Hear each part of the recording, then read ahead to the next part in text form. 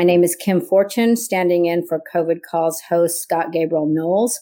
I'm a cultural anthropologist who studies disaster and environmental health vulnerability. My co-host is Mike Fortune, a historian and anthropologist of the life sciences. We're both calling in from the Department of Anthropology, University of California, Irvine, on the native lands of the Tongva and the Akjakamén. Today, we'll discuss a new research data resource, the Pandemic Vulnerability Index, built by researchers at the U.S. National Institute of Environmental Health Sciences, North Carolina State University, and Texas A&M University. Just a few reminders before we begin. You can catch COVID Calls live most weekdays at 5:30 p.m. Eastern Time on the COVID Calls YouTube channel. You can hear COVID Call podcasts from the full archive over almost every day for over a year on Spotify, iTunes, and Podbeam. And you can follow COVID Calls at Twitter at US of Disaster or COVID Calls. Please help spread the word and send suggestions for guests and future topics. As of today, July 28th, 2021, there are, according to the Johns Hopkins University Coronavirus Resource Center, a confirmed 4,182,405 deaths globally, over 600,000 in the U.S., and over 13,590 in North Carolina, where our guests call in from today. One goal of COVID Calls is to give humanity to numbers like these, recollecting both the sufferings and harms, but the many creative ways the researchers and practitioners in many different situations have tried to respond. And this is what we'll hear about today, a really impressive effort to build our capacity to characterize and thus address the COVID-19 pandemic. Our guests today are Dr. Allison Motsinger-Rife and Dr. Rife, both environmental health scientists. Allison is chief and a principal investigator in the Biostatistics and Computational Biology branch at the U.S. National Institute of Environmental Health Sciences. Her research focuses on the development and application of modern statistical approaches for understanding the etiology of common complex diseases.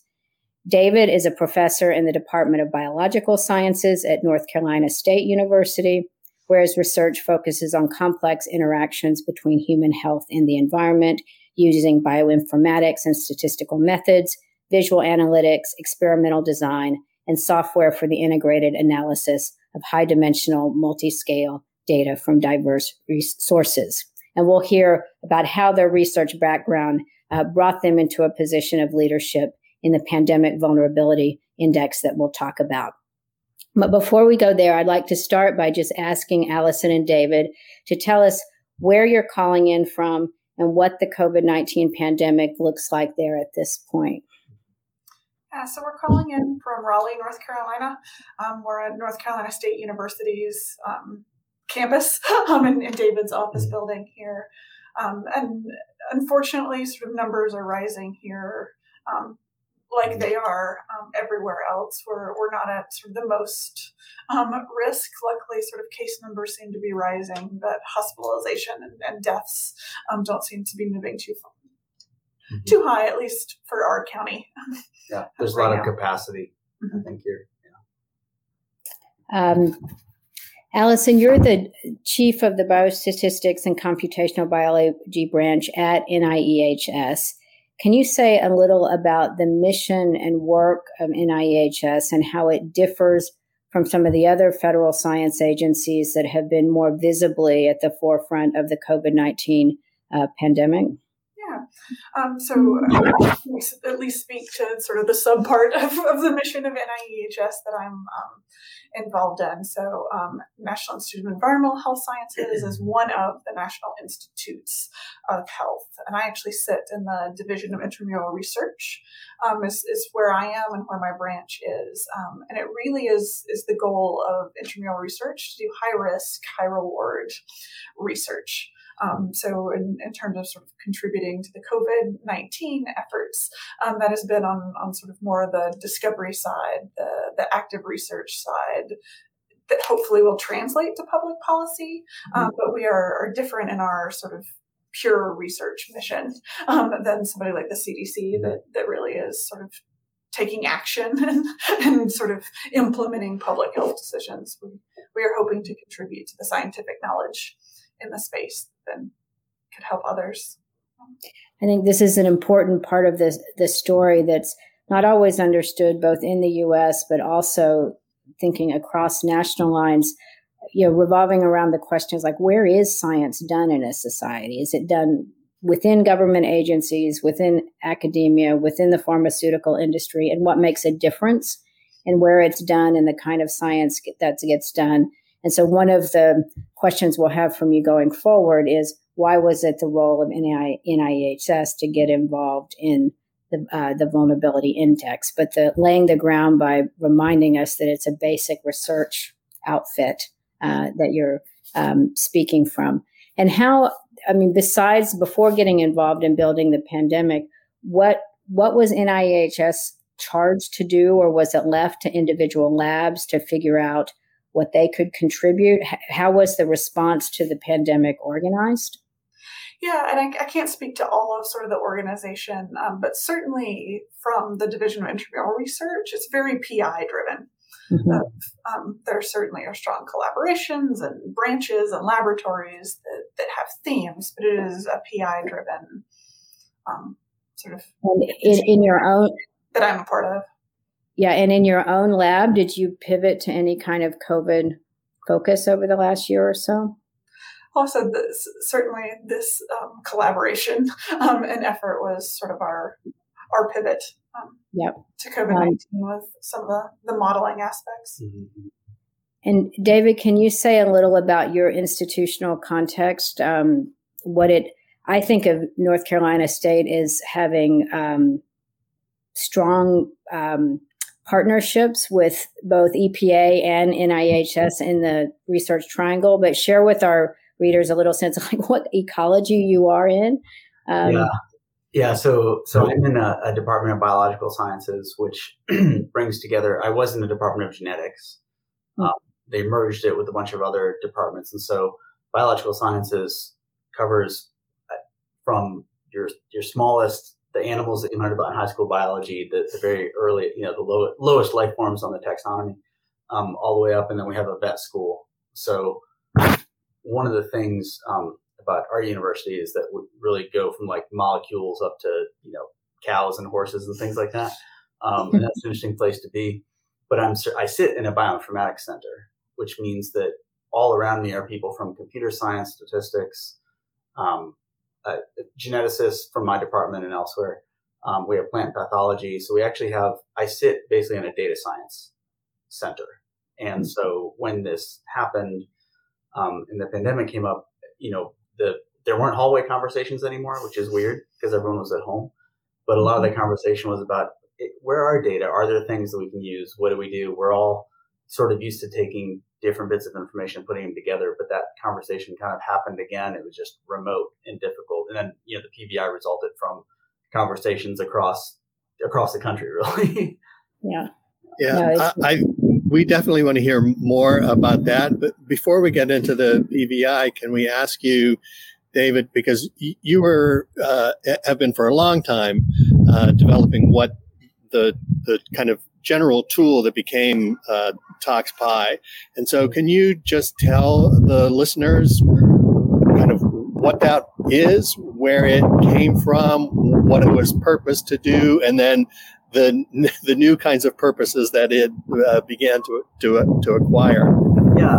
And the difficulty here is that it's literally a visualization tool, and we're going to be in only audio form for perpetuity. So it's going to be a challenge to kind of describe what the tool is, but I'll trust you to do that. Sure. Yeah. So I hope that, listeners can, click on some links that, are linked off here off the page to look at stuff. But if the origin of it, before I even describe what it looked like, is that I worked in what was a startup company within EPA. At the time, which was the National Center for Computational Toxicology, felt like a startup company. And what they were tasked with doing was, is there some new high throughput way that we can test chemicals in the environment? Because there's very thorough, rigorous testing that goes into every safety regulation. But people have known for a long time, and the technology finally caught up to the idea that we'll never be able to test everything. Mm-hmm. So the center was charged with that, and effectively we were left with reams and reams of data from these high throughput tests that were all diverse and coming from different systems. And so maybe you're testing chemical A in an assay about gene expression for a particular pathway that you think is important. And maybe you're also seeing whether it kills these certain cells, and so each assay is asking a different question of the data of the chemical. And so the idea of ToxBio was that when we would go up to the EPA folks who live in DC and talk to them about what we were doing, they spend their day thinking about different things than reams of data, right? Like they have different expertise. So I just drew a picture of it, right? And by I drew a picture of it, I mean, this whole team got together and did this. But what we came up with was that if you sum all the pieces of information that are about a particular slice of the story, right? Like everything that has to do with cardiovascular function, you could put that in a slice. Everything that has to do with endocrine function, you could put that in a slice. And so you get this circle that is called a radar chart. It was originally invented, the first publication I've seen of is either 1870 by a guy named Georg Meyer or Florence Nightingale, mm-hmm. These Nightingale plots, right? So this is a really old visualization. But essentially what you do is you look at, for each entity, you say, the more colored area you have in these slices of information, the more concern you have about it. So if you have a big slice for cardiovascular activity from all the information that went into that slice, you're concerned about cardiotoxicity for that particular chemical. And if you have a big slice for endocrine activity, you're very concerned about the endocrine potential of that compound. So originally we were using it to compare and rank thousands of compounds and say which compound is most concerned, which should we test first, which one is lowest concern. But then the slices give you some idea of, well, it's of concern because this is an endocrine disruptor or a cardiotoxic chemical or immunological or whatever else. So that's the origin of the tool, and it was really grew out of that center that was, and on the original paper are actually like several of the people who stayed with us to go do the PBI. So it's been a long running effort for sure. Can you say a little more about what generated the weighting, the kind of color scheme, and what kind of decision points there were in developing that capability? Yeah, and so is this for the index itself? For the mm-hmm. Yeah. So for that one, if it's hard to put ourselves in a time machine back to March of 2020, a little bit because it was a weird time, right? But if you remember, there was, we were wiping down boxes when they showed up, and people were like, "Are my groceries safe?" All these things. We didn't know anything, right? So there was a ton of data, and just coming online data streams that we could use, and it was really hard to sort of sift through that and say which of these things are actually important. So what we did is we actually, part of the team, at particular Wei-Shui Chu and Yvonne Rusin at Texas A&M, think a lot about risk assessment and how to bring that kind of information together. And so we sifted through the data and said, here's what we can get that is open source, that is free and that we trust. And really importantly, is available across the country. And that at the beginning was also not true because mm-hmm. a rural county in Wyoming had a very different health department budget than suburban DC so, mm-hmm. and that's still true, but the information we had to find information we could find everywhere, to be fair. And then things that we thought had something to do with the index. And a lot of them at the beginning, especially, were standing social vulnerabilities, right? So it was not necessarily case rates and infection, but do you have the infrastructure where you live to have enough healthcare capacity? Mm-hmm. Are people tending to live kind of on top of each other? Are they moving en masse in and out of a congested area every day? And those data weren't unique to COVID. Those are data that people had, but we thought were important for COVID. So as we apportion the data, that was the conversation we were having, is before having any history to know what was important, what do we think is important? And then it's now evolved to now we can retrospectively say on day 0, how well do we think it predicts the next caseload, cases and deaths, and retrospectively, does it perform well a month behind, 2 months behind, 3 months behind? Now we can have it be more data driven. But at the beginning, it was really I think an expert judgment, expert elicitation kind of a thing, where we had to think about what would make sense based on what we knew about a brand new problem. Yeah. So you said that you. Go ahead. Can I get in there for a second, Kim? So we want to certainly come back to these questions of the data sources and where they're from, and in more detail about the particular data sets. But again, just for listeners, when David was talking about slices, the best way to visualize it is literally as like a slice of pizza. And if you have an entire pizza and divide it into 12 slices, and each one of those represents a different form, a different data set and a different kind of risk. And they can be smaller or larger slices, and then shading. But I'll let David go back into that. But so to go back to March 2020, and I'm it's really interesting that it was so early on. But given that one of the tools most kind of pertinent capacities is to present a kind of systems level view to a diverse set of users and audiences. So, and maybe this is more of a question for Allison then, but maybe both of you. The question of who the initial sort of group of people who came together to start developing it, and the different kinds of communities and disciplines that they represented in, I would call a kind of transdisciplinary kind of community, and what it was like to pull that together, how it came together, and what were the kind of process along the way, the challenges, the pleasures, etc. Yeah, so I'll start. And then, Go for it. So I was going to say the scientifically, there are several nodes connecting all of the authors on previous things. So Allison had worked with Dr. Rusin and Dr. Wright on several projects independent of me. I had worked with Dr. Rusin and Dr. Wright and Dr. Chu. Allison and I have worked together on several projects. And so the nodality of the people was actually already there. We were kind of in conversation. And it just turned out that everybody had just the right set of skills. Like it was that, we were, the Skylar Marvel, who's the lead developer on the project, he's the wrote all the software, all the code for it. He and I were working on a project that was about GIS data, ToxPy overlaying GIS data. So how do you drop this onto a map? And we had published a version with Wei Shui and Yvonne at Texas A&M. And then as these data started coming online, it was almost hard to think about anything else back in, that time of like, well, what do we have? And so we actually started with a global version of it. So we're collecting data from every country. But then we quickly realized that the disparity between what different countries had was greater than the different counties in the US.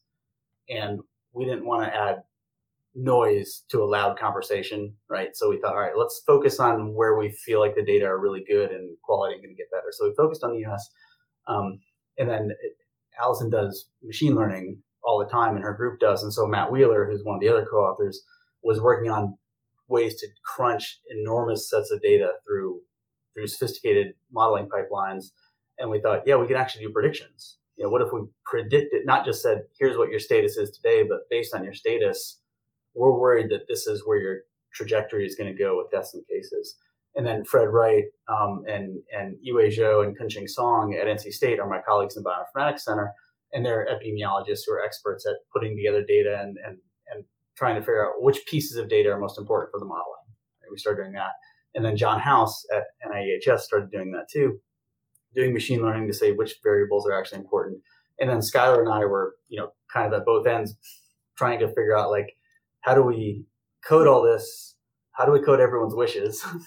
and Yvonne and Weishui with their expert guidance on like what to include and sort of how to communicate it to people, right? So it would actually get beyond just the scientists.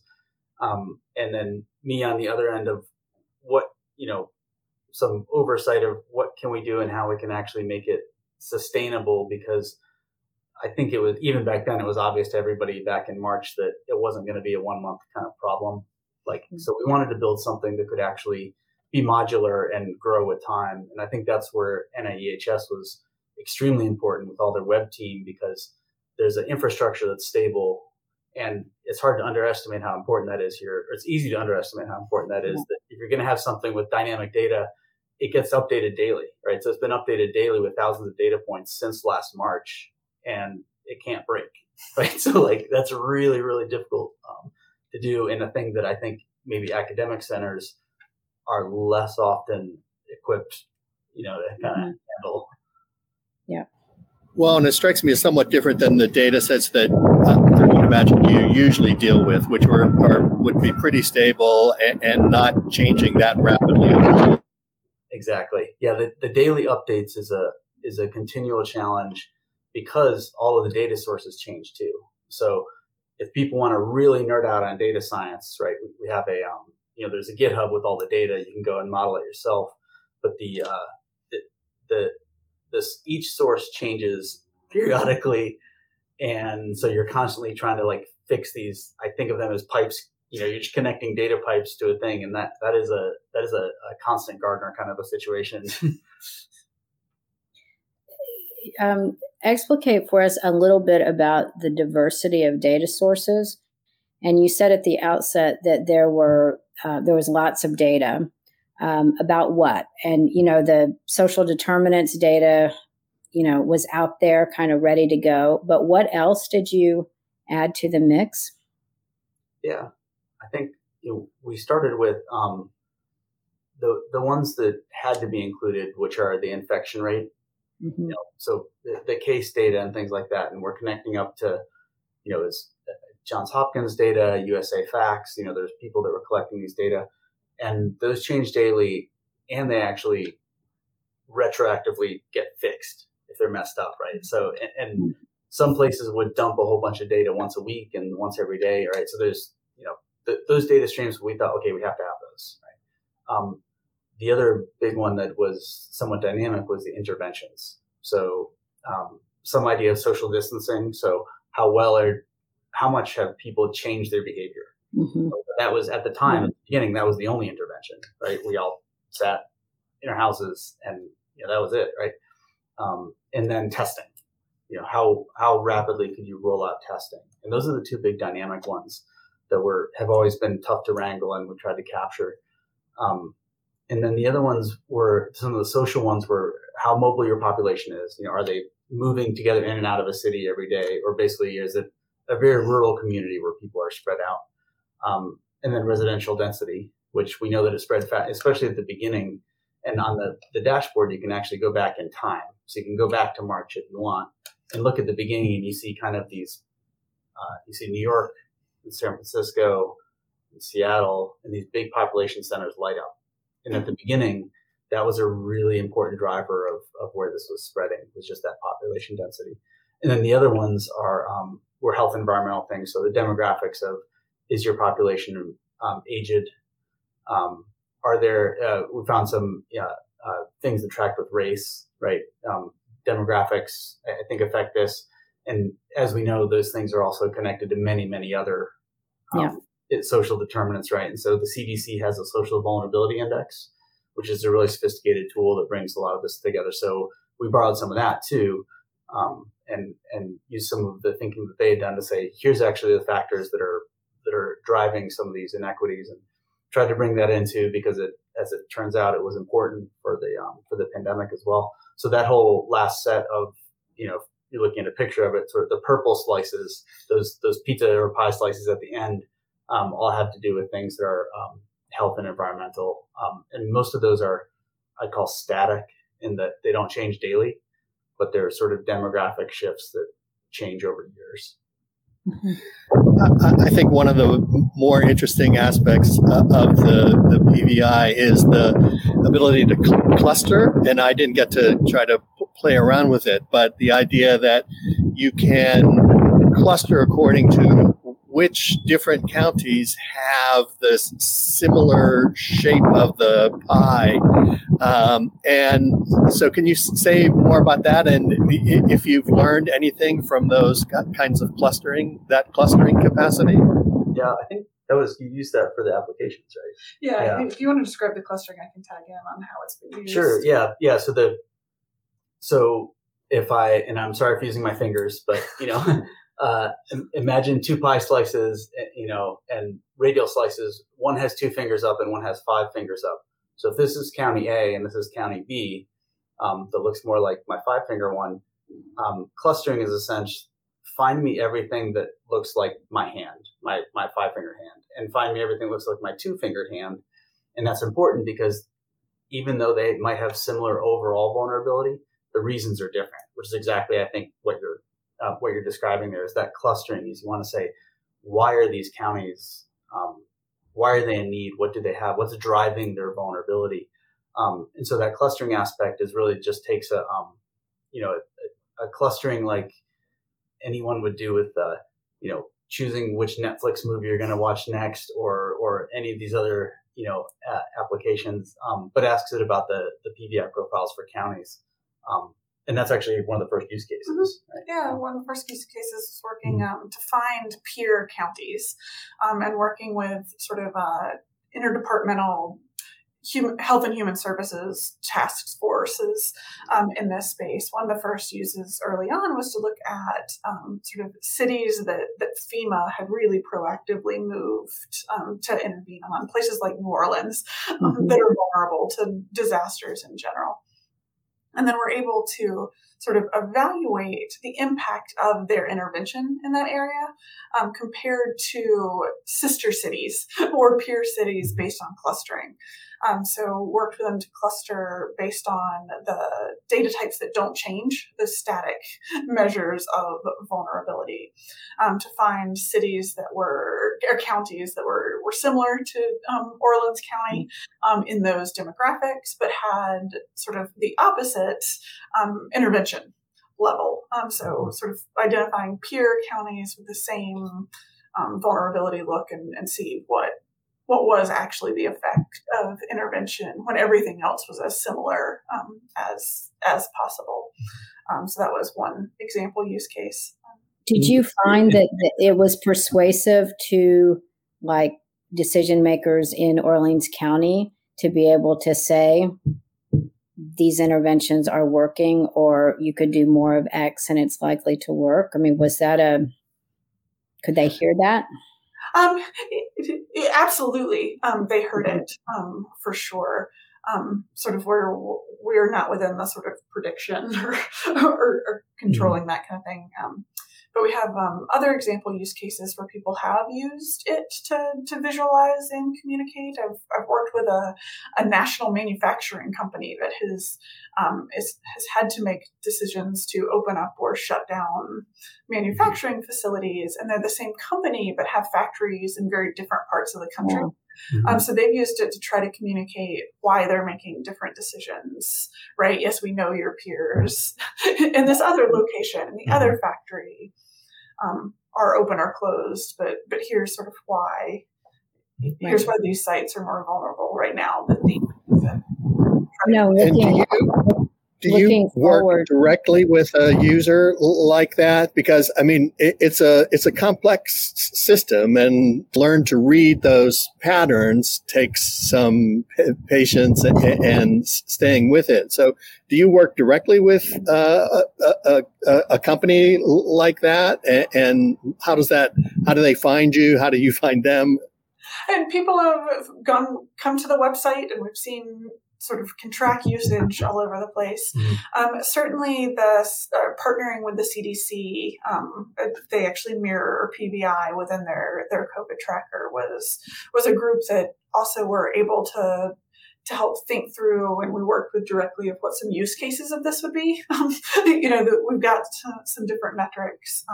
One example use case identified for this was for mask distribution. At a time where masks were the key intervention and sort of advocacy there. But also sort of our website has our email addresses and say contact here. So I've met with people at the companies and we've walked through on Zoom or Teams or whatever, but everybody's favorite tool is, and we've walked through it to try to help talk about possibilities. Does the index now, or does it potentially have pollution as a health stressor in the mix? It does. There is so right now, and I should say, we recently put up a new model that includes vaccine data, because that's available now in a way that it was not. Well, there was no vaccine, but then the data weren't available until really the beginning of 2021. So there's actually two parallel models right now, but they do both include a part of a slice where air pollution is a contributor to overall, and we know that that's important. I think what's hard about that as pollution in this case being PM 2.5. Yeah. In the air, right? How much particulate matter?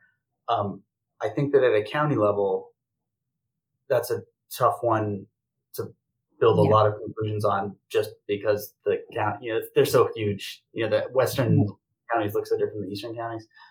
But the framework could definitely adapt if we get more resolute data, or if down to the level of if people are wearing personal exposure monitors. There's nothing that says we couldn't incorporate that information and average it out, or if we do it at the census tract level or something lower. Or a city block level, that's certainly possible. But for right now, I think that the only thing I can think of for the TBI that is pollution based, what I think is that air pollution. I think it's the PM 2.5. So, tomorrow on COVID calls, we're interviewing researchers that are using satellite data to get at neighborhood scale air pollution burdens. And so this question of what kind of how resolved does the data need to be useful? And then one of my co-hosts is someone that actually is an anthropologist that studies community air monitoring. So ground level, those sensors. So we'll come back to that.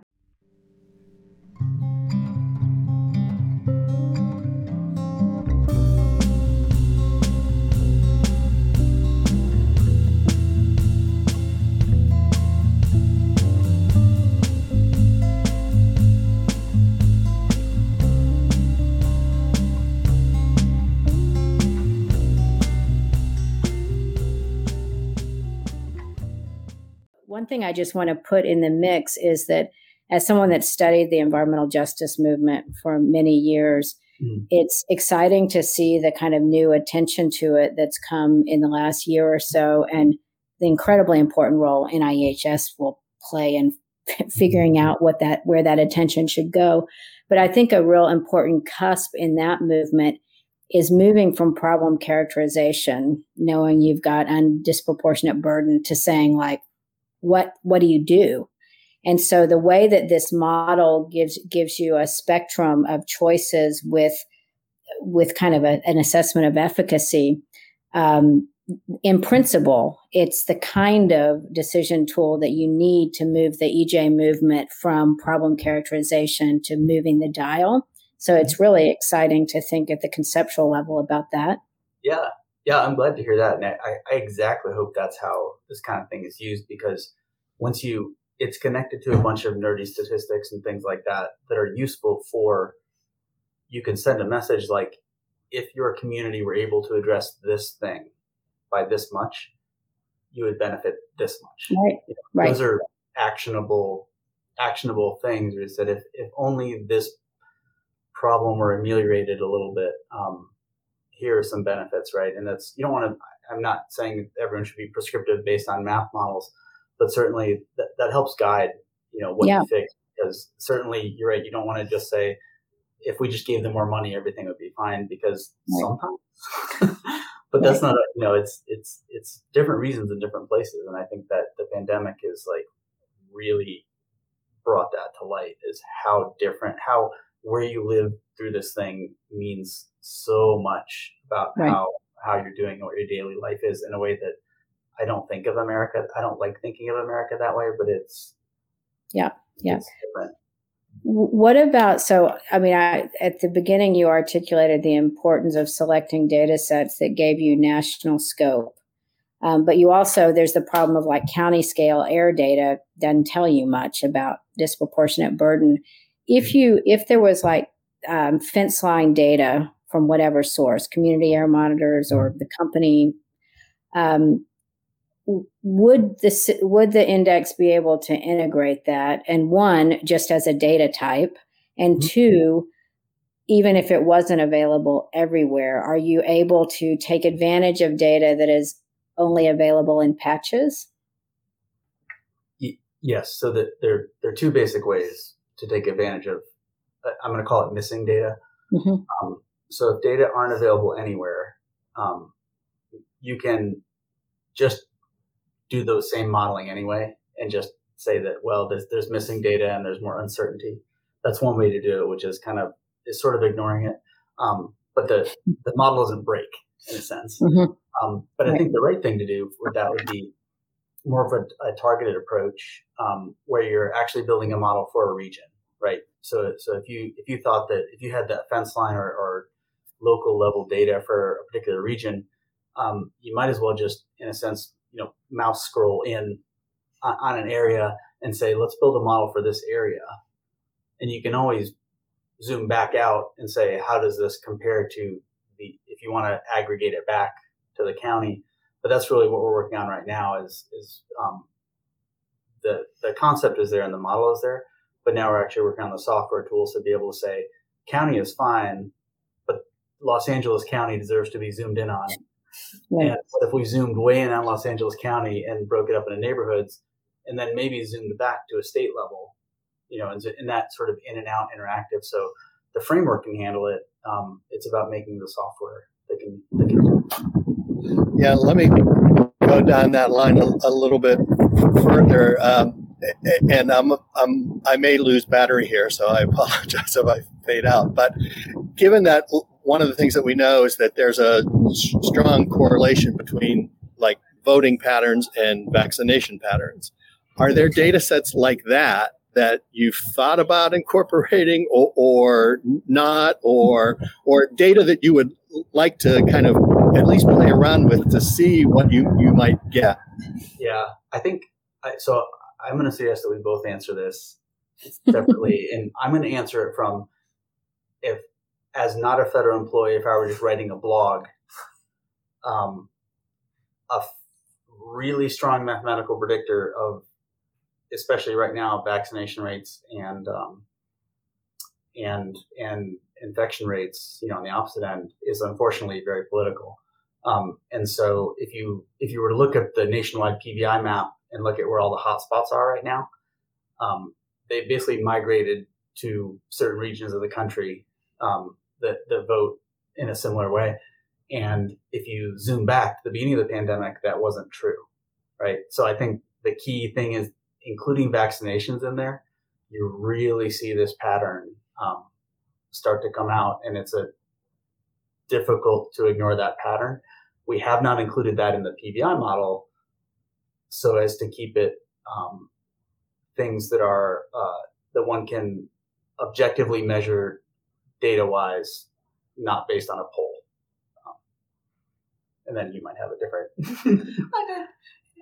Also, when you're talking about sort of advocating and finding use cases, not that all the data that's in here is functional, but there's strong epidemiology sort of to what goes in those models. And when you think about what are useful predictors and what are your useful ways to communicate and sort of empower decision makers, then putting things based on sort of the epidemiological drivers underneath is Well, and particularly in a context where there's so much contestation about what's good science, if a science contribution, and it's an interesting dilemma for social scientists because a lot of our data is considered political from the get-go, which can justify just excluding it. But on the other hand, strategic communications, you have to acknowledge that it is considered political. And so in trying to develop more integrated data approaches that would include political cultural analysis, for example, it's like there's a bundle of things to kind of attend to. Yeah. Our hope is that, so all the data are public, all the hard work of scraping the data and putting it together, that was one of the things from the beginning we put out and continue to put out. And I think that's why, again, partnering with NIH over it means that there's a stable place where the data live. People can go there.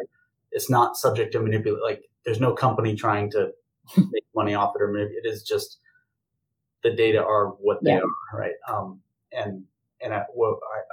Our hope is that if somebody has an interesting hypothesis to something that might be coming out of those data, that they can use these data to test that hypothesis, whether it be a very political hot button thing or something obvious that we're all missing. I'm hoping that the data get used in some way. Something this reminds me of is the toxic release inventory when it was set up back in the 90s, is that, it's a messy data set because it's corporate provided, but because it's corporate provided, they can't contest what it says. And so the way that an imperfect data set can still be, it's been politically powerful to have the TRI. I mean, just watching environmental perception over the years.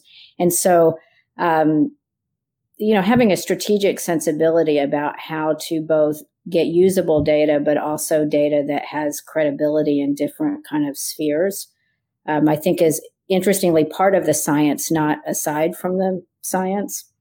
And the other thing that I'm listening as a teacher of, I think one of the things that the system does is points to the need for data advocacy, not just environmental policy advocacy or health policy, but data advocacy. And in this work, have either of you seen or come to understand missing data that you would really get behind, saying like, look, we've got to collect this so that we can better characterize these vulnerabilities?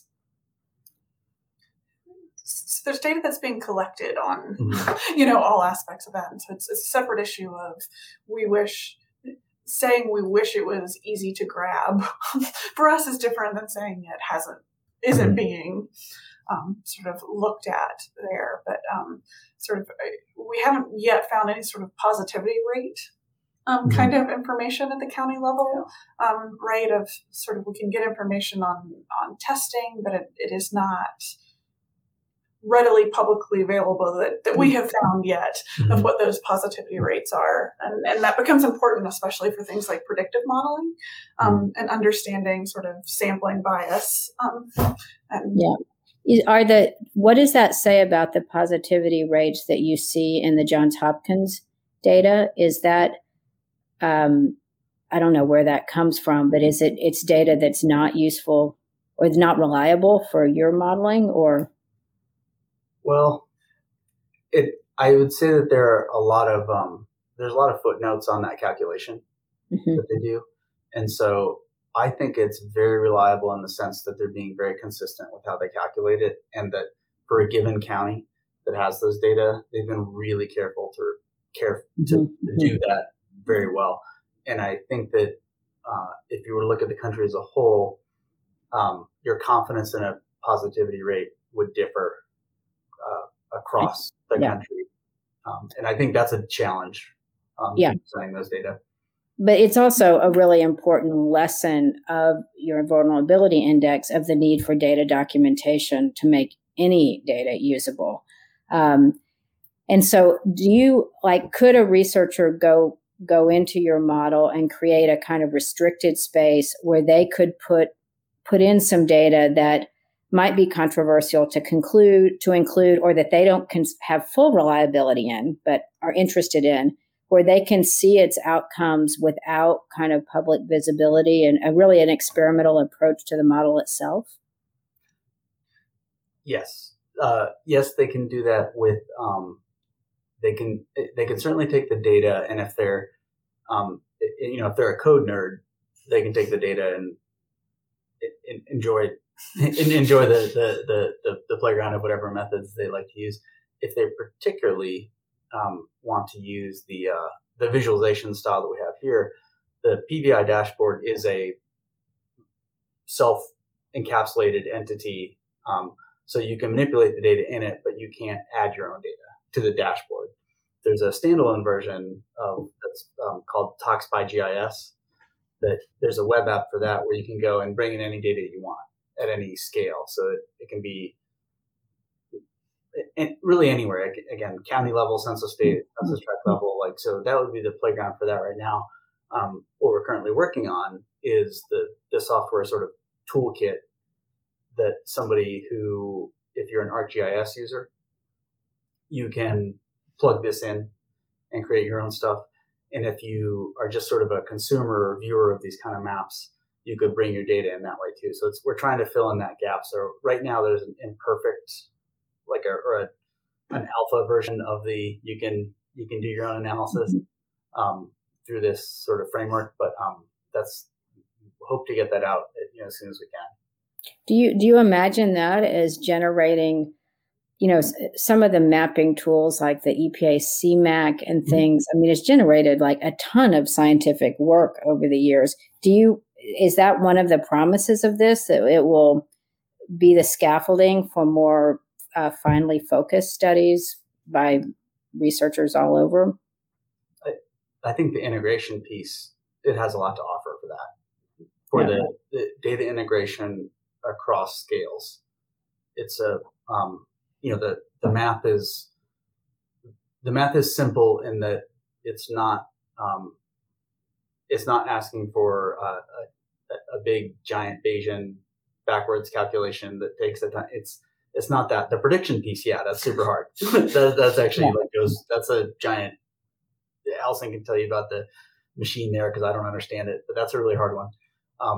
But the actual, just the simplest framework to draw the diagrams is straightforward. And I think the good part about that is that if you add in new data and your picture changes, it's obvious to you that it changed. And I'm hoping that convinces people to say, oh, this would be a good framework for asking the kinds of questions that you're proposing there. And I think if we get the software right, and again, anyone can have it then, and they can, do more creative applications. Somebody sent me something the other day where someone had used it to visualize baseball scores, baseball player performance. Yeah, they're picking the best baseball players. It's a really cool application. I'd never think of that in a million years. So I'm hoping that the creativity of the world is always greater than, any particular team. Yeah. It is. I mean, the data work that has been done kind of in unlikely places over the years is really impressive to watch. And to build infrastructure that lays ground for that, I think is so important. Allison, can you just tell us more about the predictive challenge and technically what that entails and who knows how to do it and how it gets reviewed and credentialed and that whole mess? So the prediction work is the modeling itself is done by a brilliant Bayesian statistician in my branch at NIEHS, Dr. Matt Wheeler, that really was able to set up it is definitely an extreme machine learning kind of predictor tool, but something that takes sort of the scale of data that we have and can fit within sort of a two-stage nested model where you're first predicting cases and then predicting deaths from cases. And sort of there's a unique structure and limitation to this data as sort of missing data was filling in, as sort of the overall rate of transmissible cases has changed. It's become, that data has been very sparse at different times in the pandemic in different places, and dealing with that complexity has been an interesting challenge. So the Bayesian, sort of the predictions on the web tool are off of a Bayesian machine learner that is geared for prediction and not interpretation, right? We've done some modeling where, the PI visualizes the data. The team members that David's mentioned earlier have worked on sort of the epidemiological modeling of trying to understand which data types should be in there and seem to have strong associations. And then the predictions of sort of new cases and deaths at a local level are done within an extreme machine learning framework. So tell us how you're using prediction and interpretation differently, or they clearly mean different things to you. And then also what you mean by extreme machine learning. That is an abuse of jargon, right? So here when I'm saying prediction, I'm saying we on the dashboard include predictions out into the future of sort of the midterm. What are you expecting in terms of number of cases and number of deaths? And sort of the machine learning model uses sort of high dimensional data to try to make those predictions out in the future. I'm saying I'm abusing jargon to say it's an extreme machine learner, but machine learning means lots of things to lots of people, and I'm not going to be able to discuss all of that, but I was being flippant in my head of there's some methods that work to be white box tools, things like decision trees that try to both do prediction, but also reveal a little bit under the hood, where there are other suites of machine learners that I'm saying are extreme, I guess, only because they're black box models. Right? These are algorithms tuned for prediction, and it's not necessarily something you can sort of pull out. You don't get nice regression coefficients that give you the effect size, right? It's able to model nonlinear and very complex structures with sort of parameter optimization to do prediction, knowing that it's not necessarily a white box model that'll help.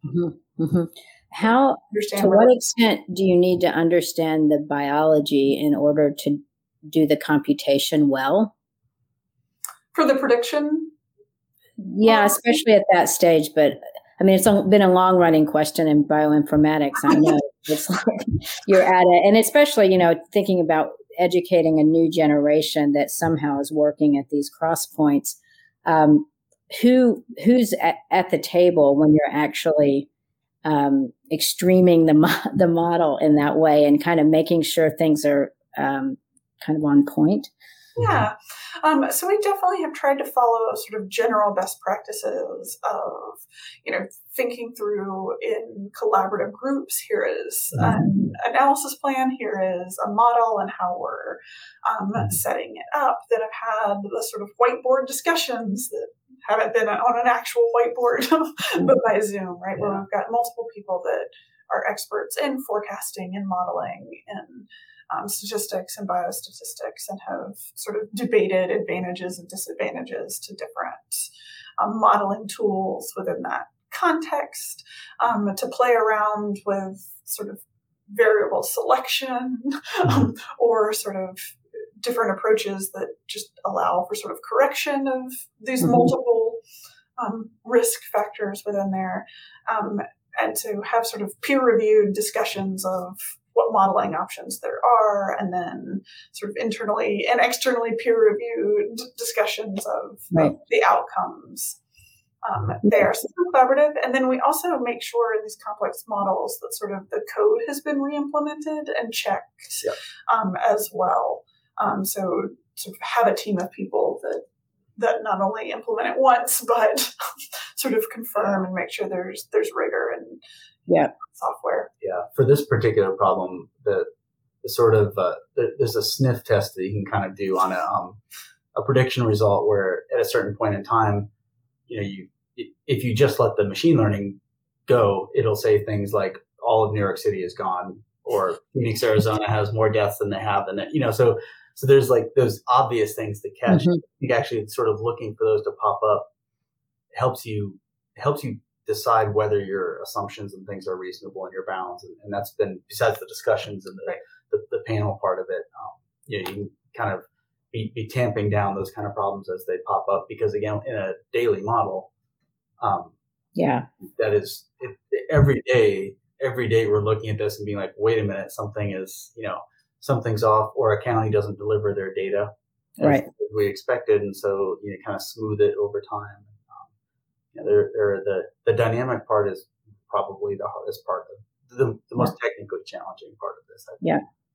Yeah. The discussion during the pandemic about whether conventional peer review is kind of too slow to keep up with the pandemic and the science has been especially interesting from a history of science perspective, because on one hand it is new, but the way that new forms of peer review and cross-checking have had to be invented, as like this standard journal review may not be enough to do the cross-checking that you're talking about here. And so how do you invent the forms of oversight that you need, although it's supposed to be external? So this story of like how you built robustness, like what we would call a social infrastructure, like whose eyes do you put on it when, and how do you credential it, partly by inventing that social infrastructure to go around the kind of bench infrastructure.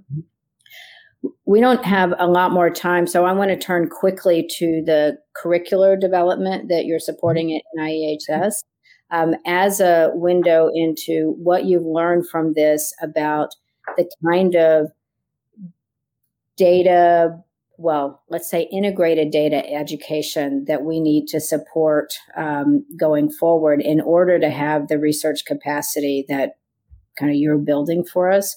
But tell us a little about just why you did the curriculum element. I know it's part of NIH's mission, but why this? And also just the bigger picture, like you want to be knocking on our doors at the university saying, y'all need to do X. Yeah, so definitely the motivation for the curriculum, right? If this is part of our effort to educate people at all levels. So the curriculum was targeted towards high school students and sort of vetted with Wake County public schools here and some school teachers. I think the pandemic has highlighted even more than in normal times the need for fluency and sort of trying to understand data. Certainly this was relevant immediately, right? Talking about COVID has been scientific talks that need no introduction for the first time ever. Yeah. Right? We know where we're all sitting in this. So an important, timely topic in a time that we're trying to communicate science around it as well. And sort of this is an example of data and data science that is sort of out there, reproducible, and at some level, hopefully easy to understand some of the main interpretations. Right, the math itself is actually not all that high level. You don't need calculus to calculate this, so it's an approachable metric and summary, and sort of walking through with students how do you merge big data? How can you think about sort of rolling things up and doing it in a way that matters. Yeah. No, I love the curriculum, the assignments a lot. Something that we can close with is in trying to like when I teach environmental health governance courses, I have students learn to find and use things like EPA's EJ data, that kind of thing. And it's surprising how much of the data isn't very stable. Like the Government Accounting Office will produce this beautiful report about Superfund sites and flooding. And the next time I go to teach, the map doesn't work anymore. And tell us a little bit about if and how and why housing your system at NIEHS might give it a little more durability, where it not only can be used by scientists, but integrated into educational programs in a sustained way.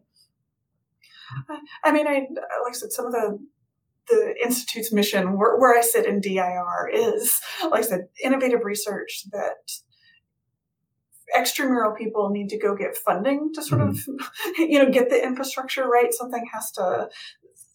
Something gets started as sort of a pilot or preliminary data. Not that it's not vetted. Right? Sort of, you normally have to build resources to support that kind of effort long term with unsteady funding, which, for being a within sort of NIH is a unique opportunity to sort of proactively plan what you'll need to be stable, and let sort of science and the mission drive that. It's just a different model of sort of resourcing research that has advantages and disadvantages, but some real key advantages. That's going to be. It's actually an important element to teach in teaching the model, because the question of like, what does it take to get the science done? That's what we need all of our students to understand, even if they're not going to become scientists themselves. So that's an interesting part of the story. I think Mike is out. We need to close, but do either of you have any further comments that you want to make about your vision for the model, or what you hope people understand about the effort? I wanted to say thank you for doing programs like this, because I think that part of that outreach and education piece is that everyone's going to understand this in a different way, and not just the data, but not just with this particular tool, some people are drawn to the visualization because they're colorful and they kind of pop out, and some people say, oh, I get that right away. Like my 8-year-old son, when he was 7, was explaining to me the model like very cogently, and other people glom onto a totally different piece of it, the data-ness, right? And so I feel like, especially COVID is really useful because we're all living it and experiencing it in a way that is different than other things that you have to be that you know about. And I think that if you hear about it, if you talk about it, if you look at it, if you see the data, whatever your route in, I think actually helps with that level of understanding in a different way than we're used to for any other scientific problem I can think of. That's a great articulation, because it does suggest why you need diversity at the table, disciplinary diversity, generational diversity, because in a research resource like that, it doesn't just say one thing. It says a lot of different things pointing in a lot of different directions. I think the generational one is probably something that you also see with your students, is that every year the students bring more and more sophistication to what I had as they come in, and there are many aspects of diversity that one needs, I think, to get a handle on a problem like this. Yeah. Allison, do you have anything to close with? No, I'll leave it there. I thought he put okay. That well, thank you so much for joining us. And Mike and I will want to follow up with many questions, but thank you first for your work in your ongoing work and your work on the index, and for talking with us. It's really, we've appreciated it a lot. And you've got fans out there, so please keep at it.